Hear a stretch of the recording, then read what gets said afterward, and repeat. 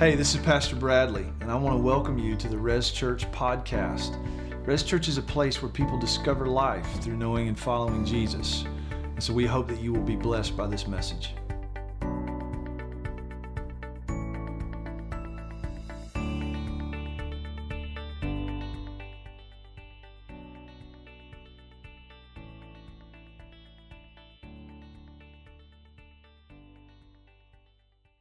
Listen, if you're new to Res Church, we're so glad that you're here. Welcome. Let's welcome our guests this morning, Res Church. Welcome. Tell them you're glad they're here. If you're joining us online and you're under a blanket with a cup of coffee right now, shame on you. We're more spiritual because we got in the rain, and I'm just kidding. We're so glad that you're with us today. Glad that you're joining us online. About 3 weeks ago, these are the elders of our church, by the way. Would you give it up for the elders? Res Church is not pastored by a cult of personality. We have a plurality of elders, a plurality of pastors that partner together in the ministry of the word and in prayer. And as we were going through, we've been studying through the Gospel of Luke, and we looked at this account early in Luke's Gospel where an old priest named Zechariah was made mute and deaf. I think he was unable to speak and unable to hear for 9 months. And there's a whole story with that, but we just asked the question, what if God gave us 9 months of silence? Back that up. What if he gave us 9 weeks? Back that up. What if he gave us 3 weeks? What if we just, for 3 weeks, minimize distraction? Because how many of you know we are distracted people? We look and turn to distraction all the time. And so what if we minimize distraction and maximize dependence in our relationship with God for 3 weeks? That was the challenge. We wrote a blog about it. And for the last 3 weeks, a lot of you have been engaged in that and with us in a variety of ways. I was talking with, I don't think Pamela would mind me sharing this. She texted me and said, you know what? During this 3 weeks, I felt led to memorize the whole book of Romans. And I went, you go, girl.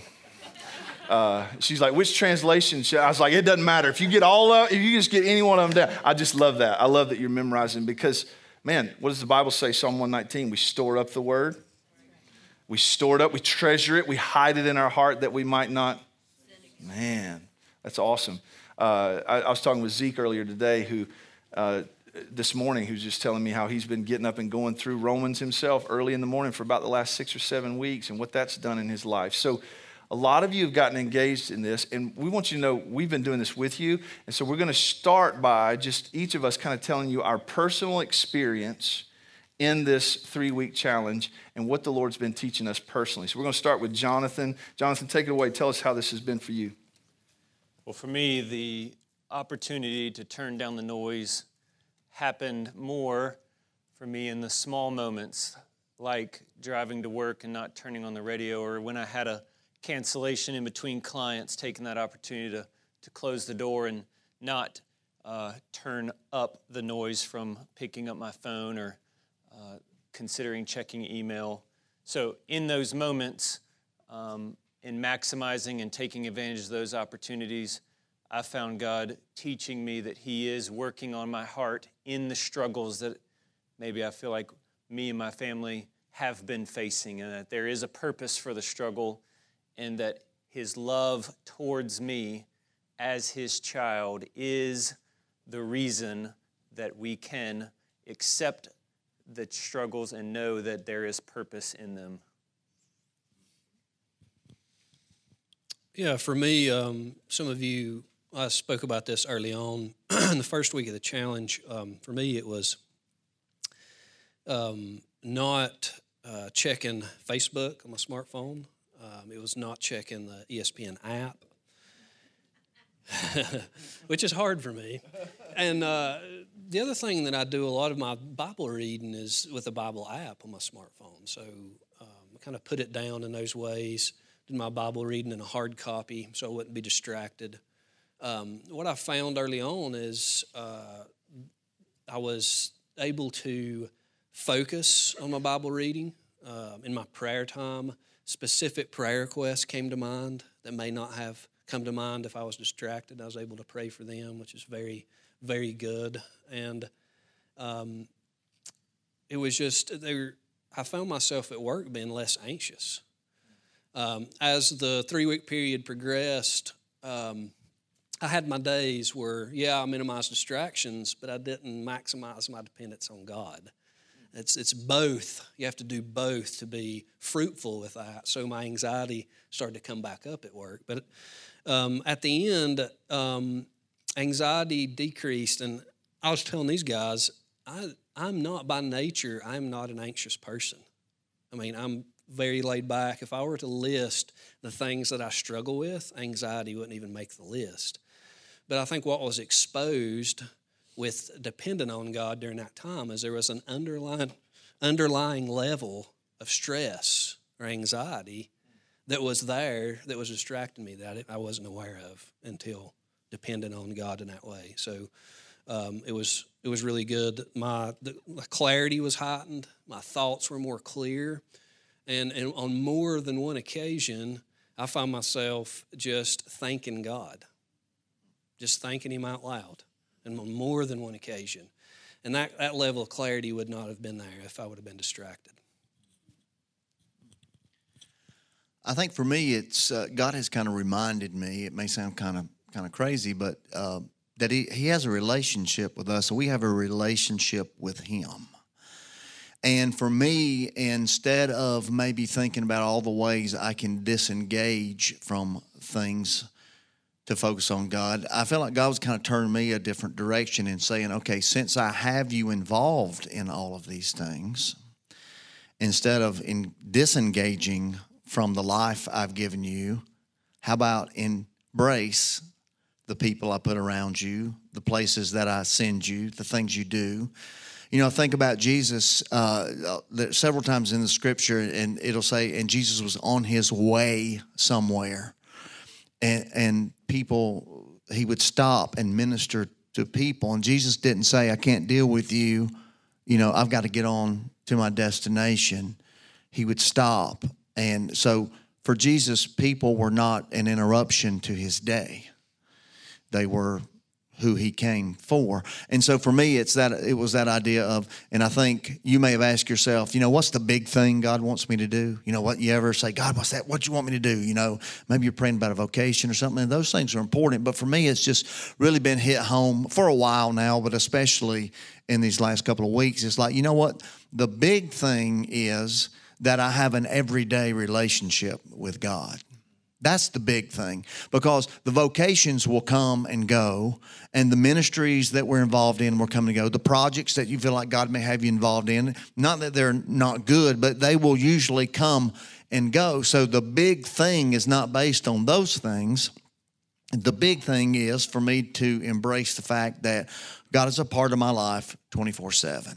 There's not a time when I check out and leave my Christian life at home and then go live my work life. And then, you know, if the only time I think about God is when I gather for a church service, I'm missing out on this concept of God has an everyday relationship with me. So those are some of the things that kind of I was dealing with these last few weeks.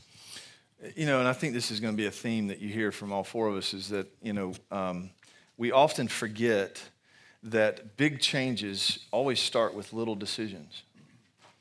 Jesus compared faith to a mustard seed, the smallest of all seeds that grows into one of the largest of all trees. And sometimes, you know, it's kind of like what I was saying earlier. We think that God is, His response to us, His coming to us is always so focused on our behavior and these massive changes that need to take place in our behavior, when He might just say, just give me a moment. Just start with that. And for me, it was that. I have to do a lot of context shifting in what I do as a pastor.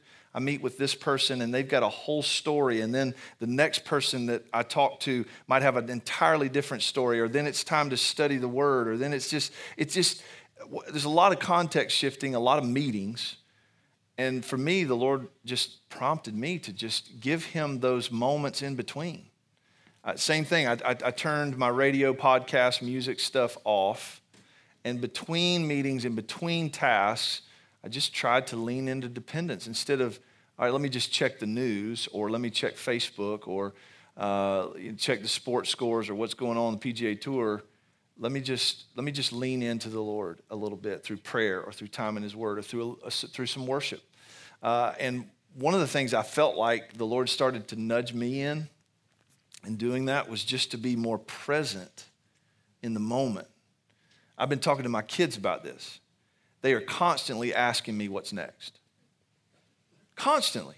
We're in the middle of dinner. What are we doing after dinner? We're still eating. Don't ask me about what's after it. So I've had to Lord, give me patience. But I've tried to tell my children, look, let's just be present at the table. Let's be present in this conversation, and what's next will come when it comes, right? And it's just these little nuggets that I feel like the Lord just gives us sometimes, that the person in front of me is more important than the task out ahead of me. And that has been so sweet for me to just go, okay, right here, Bradley, just be here. And the one of the passages of Scripture that comes to mind is Psalm 127, where it talks about, unless the Lord builds the house, those who labor in vain. It is in vain that you rise early and go to bed late, eating the bread of anxious toil. It's anxiety that keeps me focused on the next thing, or leads me to focus on the next thing, rather than to be restful. The Bible says he will keep those whose mind is stayed on him in perfect peace. How many of you want perfect peace? So that's just what the Lord's been teaching me, is just be present in the moment, depend on him in between, and just learn to rest in him. So that's just sort of our personal, what the Lord has been doing in us personally through this, and I'm sure the Lord's done some great things in you too. We want to now just kind of talk about 4 things. We're each going to take, just sort of think of this like a 4-point sermon that we're all going to take a point on, and just talk about what we feel like the Lord is saying to us as a church, and how the Lord is leading us forward out of these 3 weeks, because we don't want this to be a 3-week emphasis that we just, as soon as service is dismissed today, we go on and forget about what's happened the last 3 weeks. So Jonathan's going to start us off in Hebrews. Well, I don't sit down much in my work and in my daily life, so I can't sit down and do this either. So bear with me as I stand and move. So what if we could grab onto the truth that in our struggles of our life, God, out of his love for us as his children, is disciplining our faith so that we can be more like him? What if we could hold on to that truth during the trials and the struggles of life? Where could we anchor that in Scripture? If you will, turn with me to Hebrews 12. We're going to read 3 through 11. And it'll be on the screen.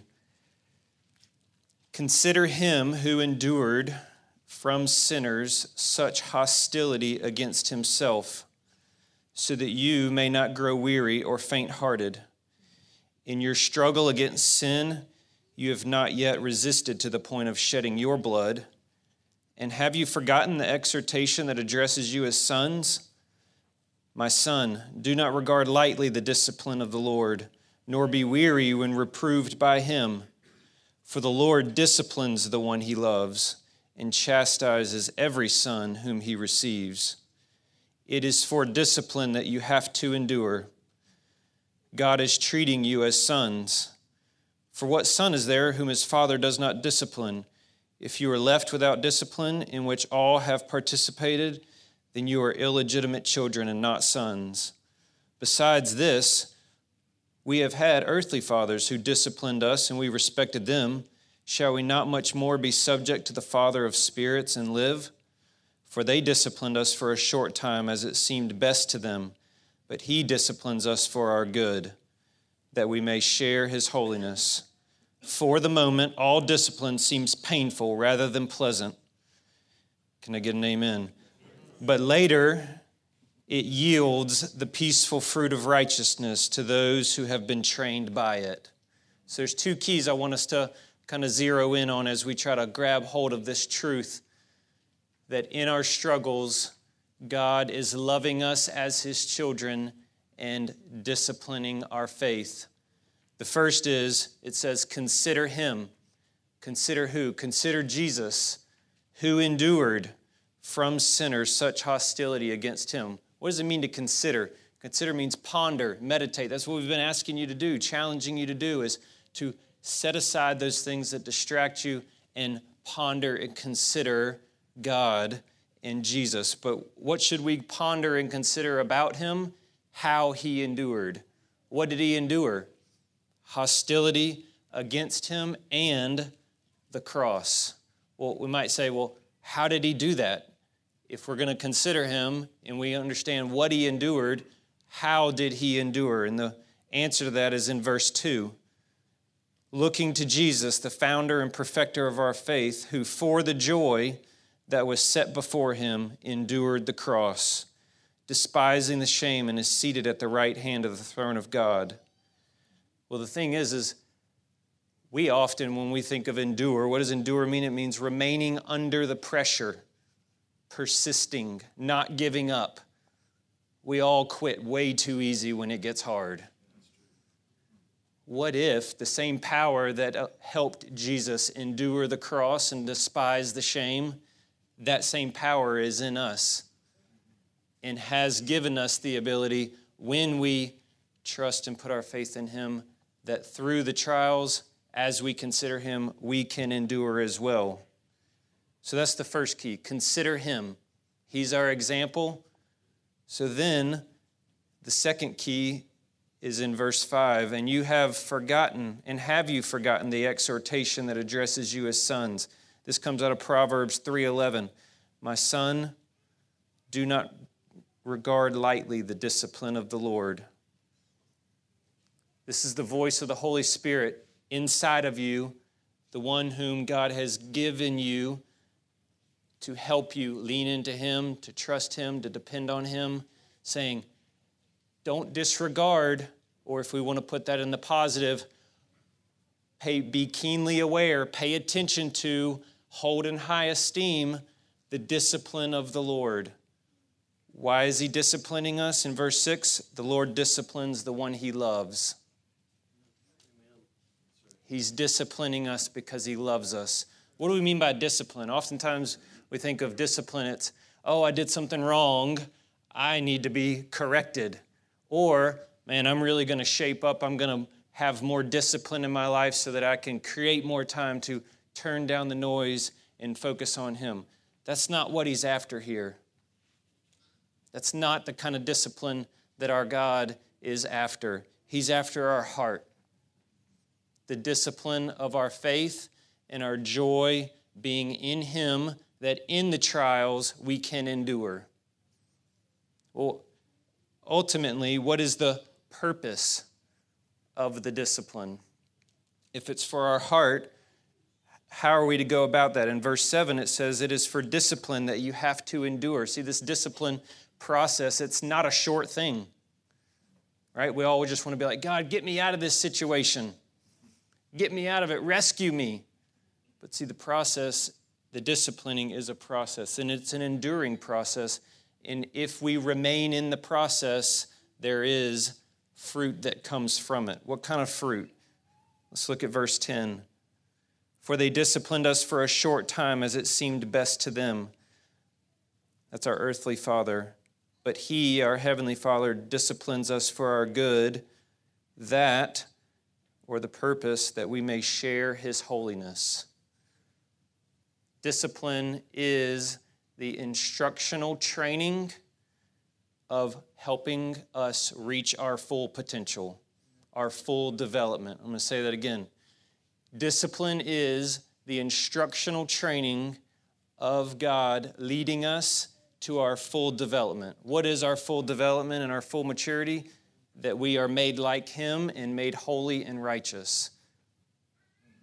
If that's to happen, and if that's not a quick fix, if that's a process, we have to remain in the process, and we can't give up. We can't quit. We have to remain and trust and put our faith in him. Verse 11, for the moment, all discipline, all instructional training, helping us to reach our full potential, seems painful. I'll raise my hand to that.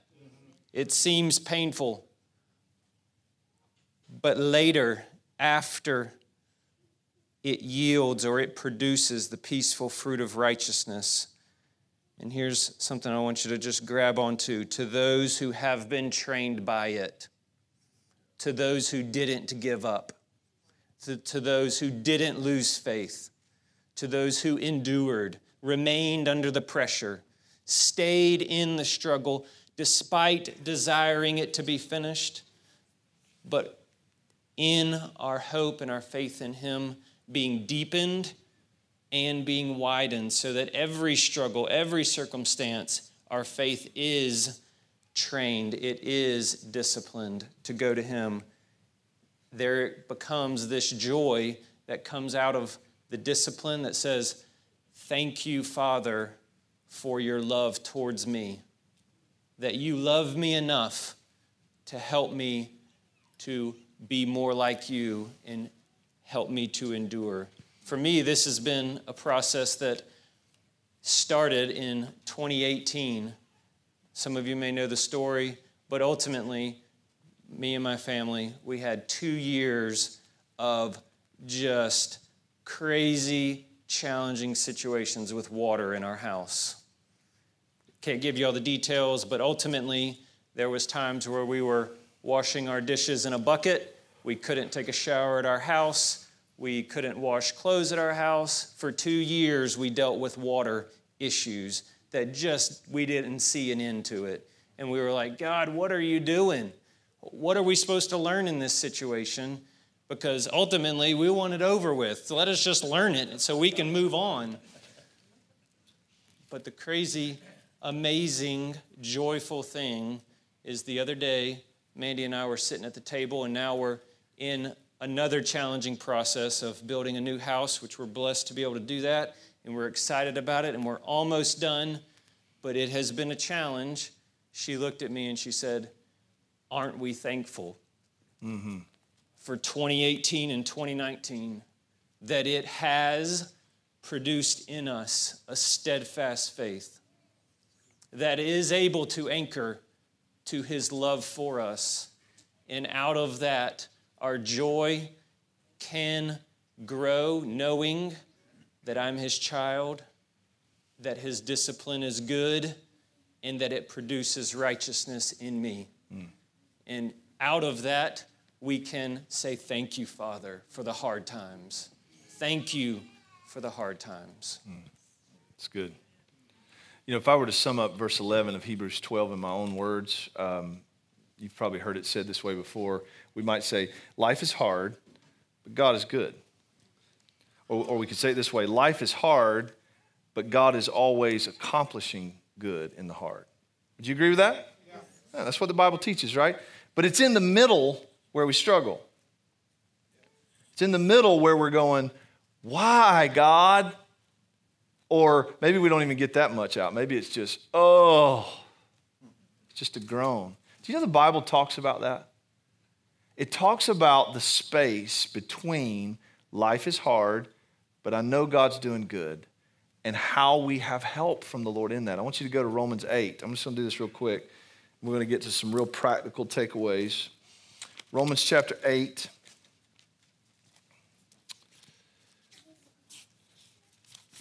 We'll start with verse 22. Romans 8, verse 22. For we know. Can we say we know together? All right, there's something we know. What is it? That the whole creation has been groaning together in the pains of childbirth until now. Can we agree with that? We know that. No doubt about that. All right, verse 28. Look at that. And we know. Let's say we know again. That for those who love God, all things work together for good for those who are called according to His purpose. We know that, right? That's settled, done, we're good. All right, it's the in-between where we struggle. So back up to verse 26. Verse 26. Likewise, the Spirit helps us in our weakness. Look at this. For we do not know. So in between, we know creation's groaning, and we know God's working all things together for good. There's something we don't know. What is that, Paul? And we don't know what to pray for as we ought. You ever struggled to know what to pray in between life is hard and God is good? Man, boy, do I. But look at this. The Spirit Himself intercedes for us with groanings too deep for words. And he who searches hearts knows what is the mind of the Spirit, because the Spirit intercedes for the saints according to the will of God. I don't have time to unpack all that, but just get this much. If you're a Christian, you have a supernatural prayer partner with you all the time. And he's not human in the sense that he's limited and finite in his thinking or his ability to pray with you. He is the third person of the triune God, God, the Holy Spirit, with you and in you. And here's the great thing. He says the Spirit helps us. Doesn't say he rescues, but that's how we often pray, right? If we actually get a prayer out between life is hard and God is good, it's usually, God, make it stop, right? But no, the Spirit comes to our aid, and he helps us with groanings too deep for words. It says he intercedes for us according to the will of God. Here's what that means, Christians. Not one why, God, not one oh, not one groan, not one question, not God, how, what, when, where, why, in between, life is hard, but God is good, is ever wasted. Because the Holy Spirit, your supernatural, eternal, divine prayer partner, is coupling those groans and those whys with intercession and prayer that is dead on the bullseye of God's will for your life. Amen. Did you catch that? Even when all you get out is a groan, the Holy Spirit in you is interceding according to the will of God.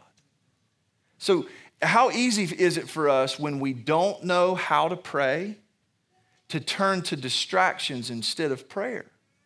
Well, I don't know what to pray, so I might as well try to ease the pain with Facebook or some distraction. Not that those things are bad. We're not talking about just doing away with things in a legalistic sense or succumbing to what Paul talks about in Colossians, extreme discipline that's of no benefit to you. What we're talking about is these ways in which our flesh and even the enemy of our souls would try to turn us away from dependence and toward distraction. One of those being, I don't know how to pray. Between life is hard and God is good, I don't know how to pray, but I have the Holy Spirit with me and in me. Amen? Amen. All right, so let's talk about some practical takeaways, Andy. How can we start to walk this out in our everyday life? Yeah.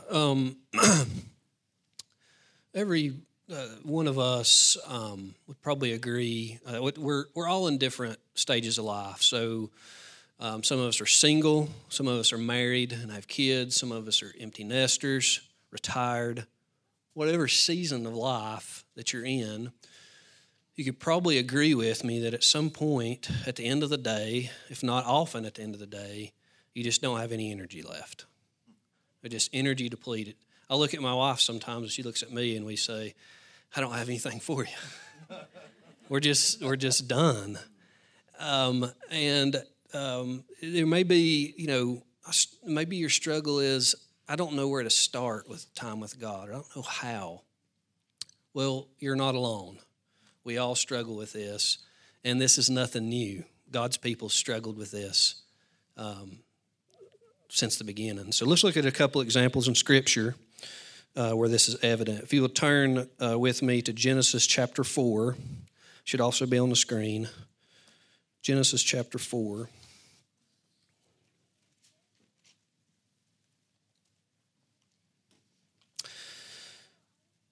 I still hear some pages turning.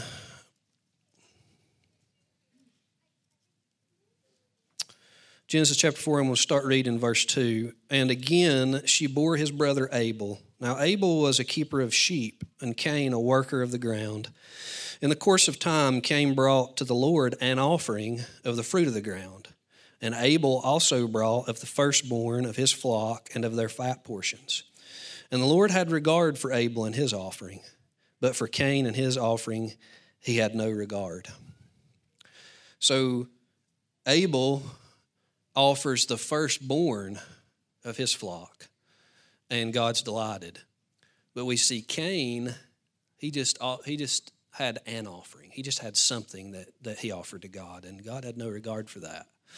Keep that in mind and go ahead and turn over to Malachi. We're going to bookend the Old Testament, the first book to the last book here. Malachi chapter 3.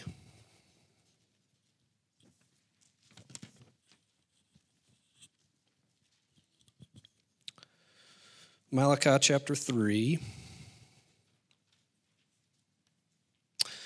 And we'll start reading in verse 6.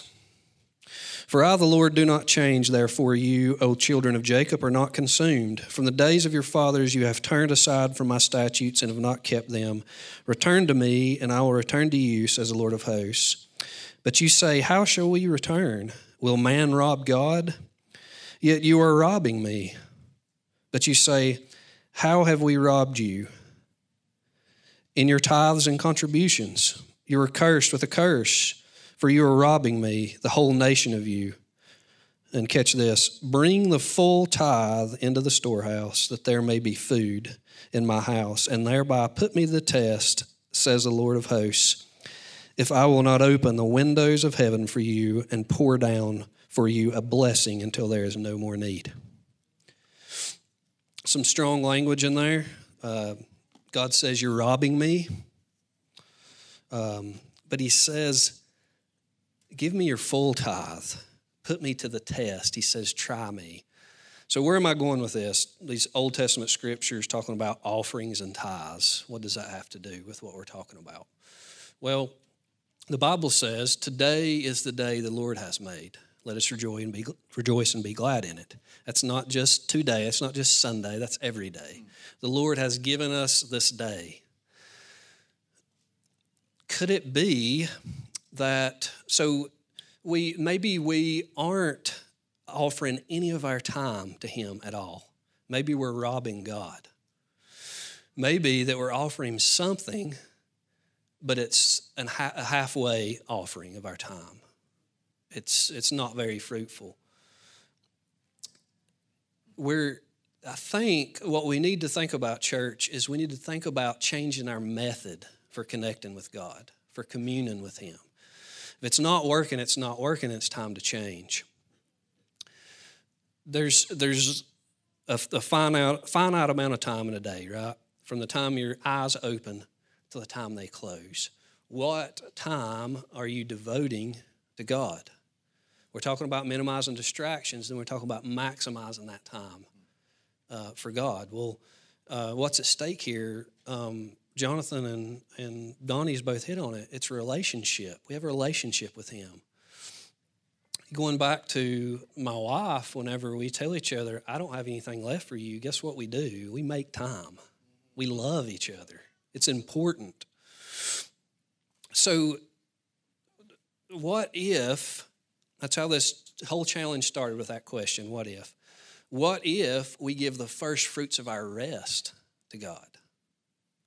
You know, the thing about Abel's offering, it was the firstborn of his flock. There's no guarantee he's going to have any more lambs, right?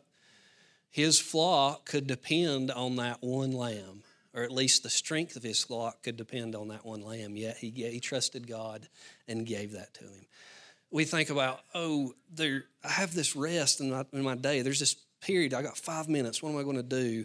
I better concentrate on me, and I better check this list off of things I need to get done today. I better get it done now, or I won't get it done later. God says, try me in Malachi.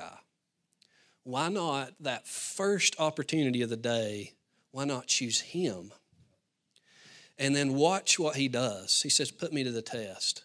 I bet, and when I've done that, you experience him in some way, and you may still have time to get done what you need to get done, or your attitudes may change.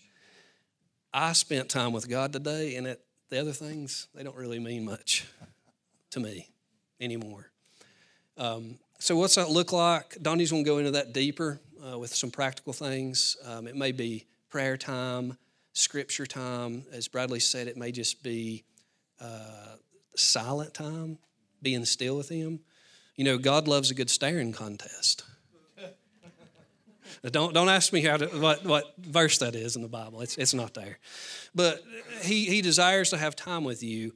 And ultimately, as Jonathan pointed out in Hebrews, there's a fruit of peace in that. Hosea 6:6, God says this, I desire your steadfast love, not offerings, the knowledge of God rather than burnt sacrifices. Ultimately, he desires our love. He wants our hearts. In case you're wondering, I told Andy and them in the first service that is a scripture reference, that staring, God having a staring contest with you. It's in first or second hesitations. Second hesitations. Yeah, find that while I'm talking. Somebody, when you find it, stand up and come up here and you can read verse 72, I believe. So, yeah, don't waste your time. It's not there, right? This is what Donnie does in our elders meetings. We're all serious or whatever, and then he just drops one of those. It's like, I say it's a blessing or a curse at times, but I just love to find the humor in what God does. It's if you don't think the Bible's funny, just read it a little, and there's some funny stuff in there. But I just made that one up, so maybe that's not as funny. You know, a quote or a concept comes to mind. I think I had heard this from John Wesley had said this to people about. Basically, the comment was this. Sometimes we think, you know, my day's so busy, I don't have time to spend with God. His concept was the busier his day was, the more time he needed to start off spending time with God. It's kind of backwards of the way that we look at it sometimes, isn't it? James chapter 2 is verses 14 through 17 are a couple of verses that I want to read and then talk about some practical things. Starting in verse 14. It says, what good is it, my brothers, if someone says he has faith but does not have works? Can that faith save him? If a brother or sister is poorly clothed and lacking in daily food, and one of you says to them, go in peace, be warm and filled, without giving them something, the things they needed for the body, what good is that? So also, faith by itself, if it does not have works, is dead.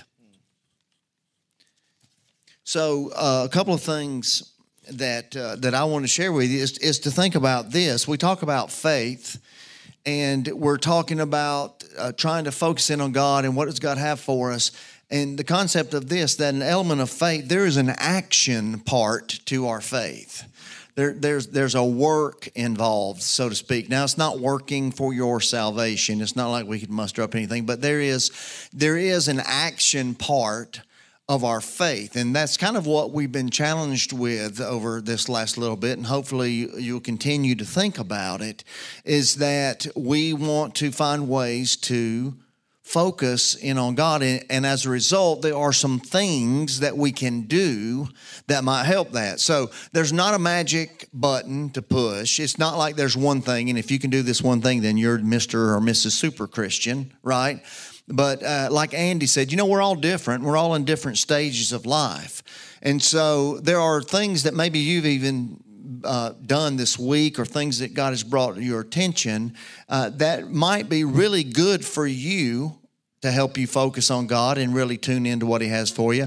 And if I tried that particular method, I may think, well, you know, that didn't do a whole lot for me. So what I want to do is just share some things with you. These are just some examples of some things that one of them is something that I have done these last several weeks, and then in hearing from some of you and some people in our life group, just maybe some practical examples of things in case you're thinking, you know what, I'm just having a hard time knowing what to do here. I can't seem to find something, so maybe a couple of these things will help you. So just to be able to ask that question, like I said earlier, you know, have you ever asked yourself, you know, what does God want from me? What am I supposed to do? You know, what am I supposed to do, God? What are you doing in me? And I think this whole concept is that the more that we are listening, the more we're apt to know what that is. And as I said earlier, I think the main thing is that we have a daily, everyday relationship with Him. And it's not necessarily any one particular thing, but it may be a combination of things. And it may be that one of these methods you put in place, maybe it's what God needs for you for 3, 4, 5, 6 months, and then maybe it's something different comes along because of different circumstances or your life stage. So here's some practical kinds of things, and we've all mentioned it at some level. One of the things for me these last several weeks, and I've actually done this for a while, but I had a little different focus this time, is I don't turn the radio on when I'm in my vehicle. I used to do that because I had a vehicle and the radio didn't work, so I didn't have an option. Now I have a vehicle that has a radio that works. That's right. Again, there's nothing magic to that. But what I've done is, whether it's on my way to work or anytime I'm in the car by myself, the radio's not on. And the difference being that not only is it not on, but that gives me time to just really think about what God might be saying to me this day. Right? And so it's been really interesting that the first couple weeks, especially on Monday and Tuesday after a Sunday, it's pretty neat. As I'm driving to work, all of a sudden God starts bringing to mind people here that I've had conversation with. And so I'm thinking, okay, God, I'll pray for that person. And so it's pretty neat to just think, now, not that I haven't ever prayed for anybody here before, but as you're driving along, it's not having a list of, I need to check off all these prayer concerns. And that's not a bad thing, but just really saying, okay, God, who would you want me to pray for? How would you have me to pray? And so as I'm driving along, I remember that first week, I'm thinking there's Rachel and David and their family. They have 3 little kids, Ava, Hadrian, and Roman. And I thought of them. I had a conversation with them, and I thought of them and just prayed for them that day on the way to work. Thinking of other people that I saw, Taylor and Carter and Paxton. I thought of those people that I had conversations with and was able to pray for them. And I thought, that's just pretty neat of just, had the radio been on, that probably would not have happened. I'm not saying God can't do it, but it probably wouldn't have happened for me. So that's just one example of there is an option to do something. And you don't have to create some other kind of activity in your life. It is finding where God already has you and making a connection with ways that you can be in tune with Him already in the places He's placed you, right? So that's one of them. Another one is, and Bradley talked about memorizing Scripture. That I think is a good thing. And people say, well, I just can't memorize Scripture. And I would challenge you on that. I bet if I started humming the bars of a song that you knew, you probably could finish all of the lyrics, right? There's probably a song, that at least one, that you know all of the lyrics to, whether it's a hymn. On these hymns that we haven't sang in a while, could you maybe have sang them if the words had not been on the screen? A lot of them you probably could have. So I don't think it's a matter of not being capable of memorizing, although that changes if they're, as we age or if there are other things. That's understandable. But here's the thing that I thought. If you've never thought about this, all right, if you want to memorize Scripture, write a Scripture down on a 3x5 card. Put it in your pocketbook, put it in your pocket, put it somewhere where you will have access to it in your car. When you're standing in line at the grocery store waiting for that second cashier to be called to the register at Walmart, you've been there, right? Instead of pulling out your phone, flipping to see if anybody posted anything on Facebook or whatever, pull out that 3x5 card and be reminded of the Scripture that you want to try to memorize. When you're in the drive-thru, waiting to pick up that delicious meal from McDonald's, right? Pull out the card instead of doing something else that would distract you. Maybe you're waiting in line at the bank. Those are places and those are things that you normally do naturally throughout the day, and it's not like you have to find extra time. God's already given you that time. I say, we all have the same amount of time. There's nobody in here that has more time than anybody else. God's given us all, in the way we measure it, 24 hours a day. You don't have any more than me. I don't have any more than you. What can we do with that time that He's already given us? And it doesn't always mean that you've got to add some extra activity. Now, there's a time for knowing that God wants you to pray and study for an hour, and you want to get out by yourself. And I'm not saying those things are not important. There's a time for all of that. But what about just the everyday, regular things that's a part of your life that you can find ways to understand, hey, God's just with me all the time. It's a relationship. It's not just on Sunday when I show up. It's throughout the week. He's placed me in places. So maybe the scripture, with a scripture card, maybe that's something you can do. Any of you have a problem sleeping? Do you wake up in the middle of the night? You know, we have somebody in our group says, you know what, it's just kind of regular. I have a hard time sleeping. They wake up pretty close to the same time every night. They just can't sleep. She decided what she'd do instead of just laying there wondering if she's ever going to be able to get back to sleep.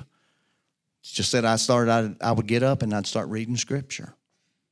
You know, some of you may have done that. Instead of turning on Netflix and watching a movie, you could pick up your Bible. Maybe you could pray. And you say, well, I can't get still. When I get still, my mind wanders. And I say, maybe you could pray about what your mind is wondering about instead of saying, oh, I'll just forget it. I'm not going to pray because my mind's too busy. How about just asking God about the things that your mind is busy about? And that's just, to me, those are just practical, like everyday. Somehow, if we're not careful, we can think that this Christian life is this something other than our regular everyday lives. You know, I'm going to wait for the big thing. I'm going to have the big prayer time. And God just says, you know, a little time, I'm with you. Jesus' name, what does it mean? Emmanuel means what? God with us, right? All the time, He's with us. So maybe that's an example. Somebody in our group, maybe you've done this. Bradley agreed when I said it this morning. They said, you know what? The time that I feel really close to God and I can feel Him speaking to me is when I'm in the shower, right? Maybe that happens to you. What's the deal with that? Well, the shower is the place, unless you're a young mommy with little bitty kids and you have to drag them in there with you, right? A shower is usually a place where you're by yourself, right? And so there's no distractions. So maybe that's the way. Maybe when you exercise, you say, well, I can't exercise because I've got to focus on God. Well, maybe as you put your earbuds in, instead of sometimes listening to music, maybe let the Bible be playing. There's a Bible app and you can hear scripture. So, you know, those are maybe sounds kind of silly, but I think if we really think about it, there are a lot of practical ways that we can understand that God is with us every day and not excuse it by saying, well, I just don't have the time. You know, I don't have the time to do this and have the time to do that. And I would say, I would challenge you on that, because if on a regular basis we feel like my life's just too busy, I don't have time to think about God or do that, I would say for sure we have our priorities out of order, because God has given us the time. And I think those are practical ways that we can do that. So it's not necessarily a matter of more knowledge. How many of you recognize the scriptures that we all read? You at least had heard them, you kind of a little bit familiar. What I believe I heard somebody say is most Christians, if you've been a Christian for any amount of time, most Christians are educated way beyond the level of their obedience. Right? If it's not a matter if I just knew something else, it's a matter of can I just do something with what I already know? Right? Now, not that learning's bad and we should grow and we should change, but that's not an excuse. I just don't know enough. I just can't. It's not a matter of having more knowledge. It's just tuning into what God is doing with us. And then the last thing, I just say this. I think overall it's just setting boundaries for yourself. If we're not careful, we can fall into the temptation of thinking that we should be accessible 24/7 to other people and other things. And we need to set some boundaries. In our life group, we talked about this. We have some business owners, and it's a real challenge for them to say, you know what, when my customer calls me, I need to talk to them. That's a challenge. But is it that you could let your customers know, you know what, I'm going to return your call in a reasonable manner, but there's certain times where you won't get me if you call. The phone's turned off. The email's not being checked, but I'll get to it in a reasonable amount of time.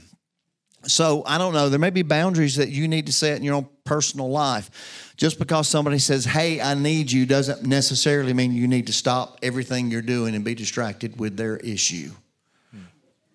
So it's something to think about. So those are some things that I think, hopefully those are helpful. And you probably have been doing some other things. Maybe I didn't mention any of them. I think it's just neat to check in. Where does God have you already?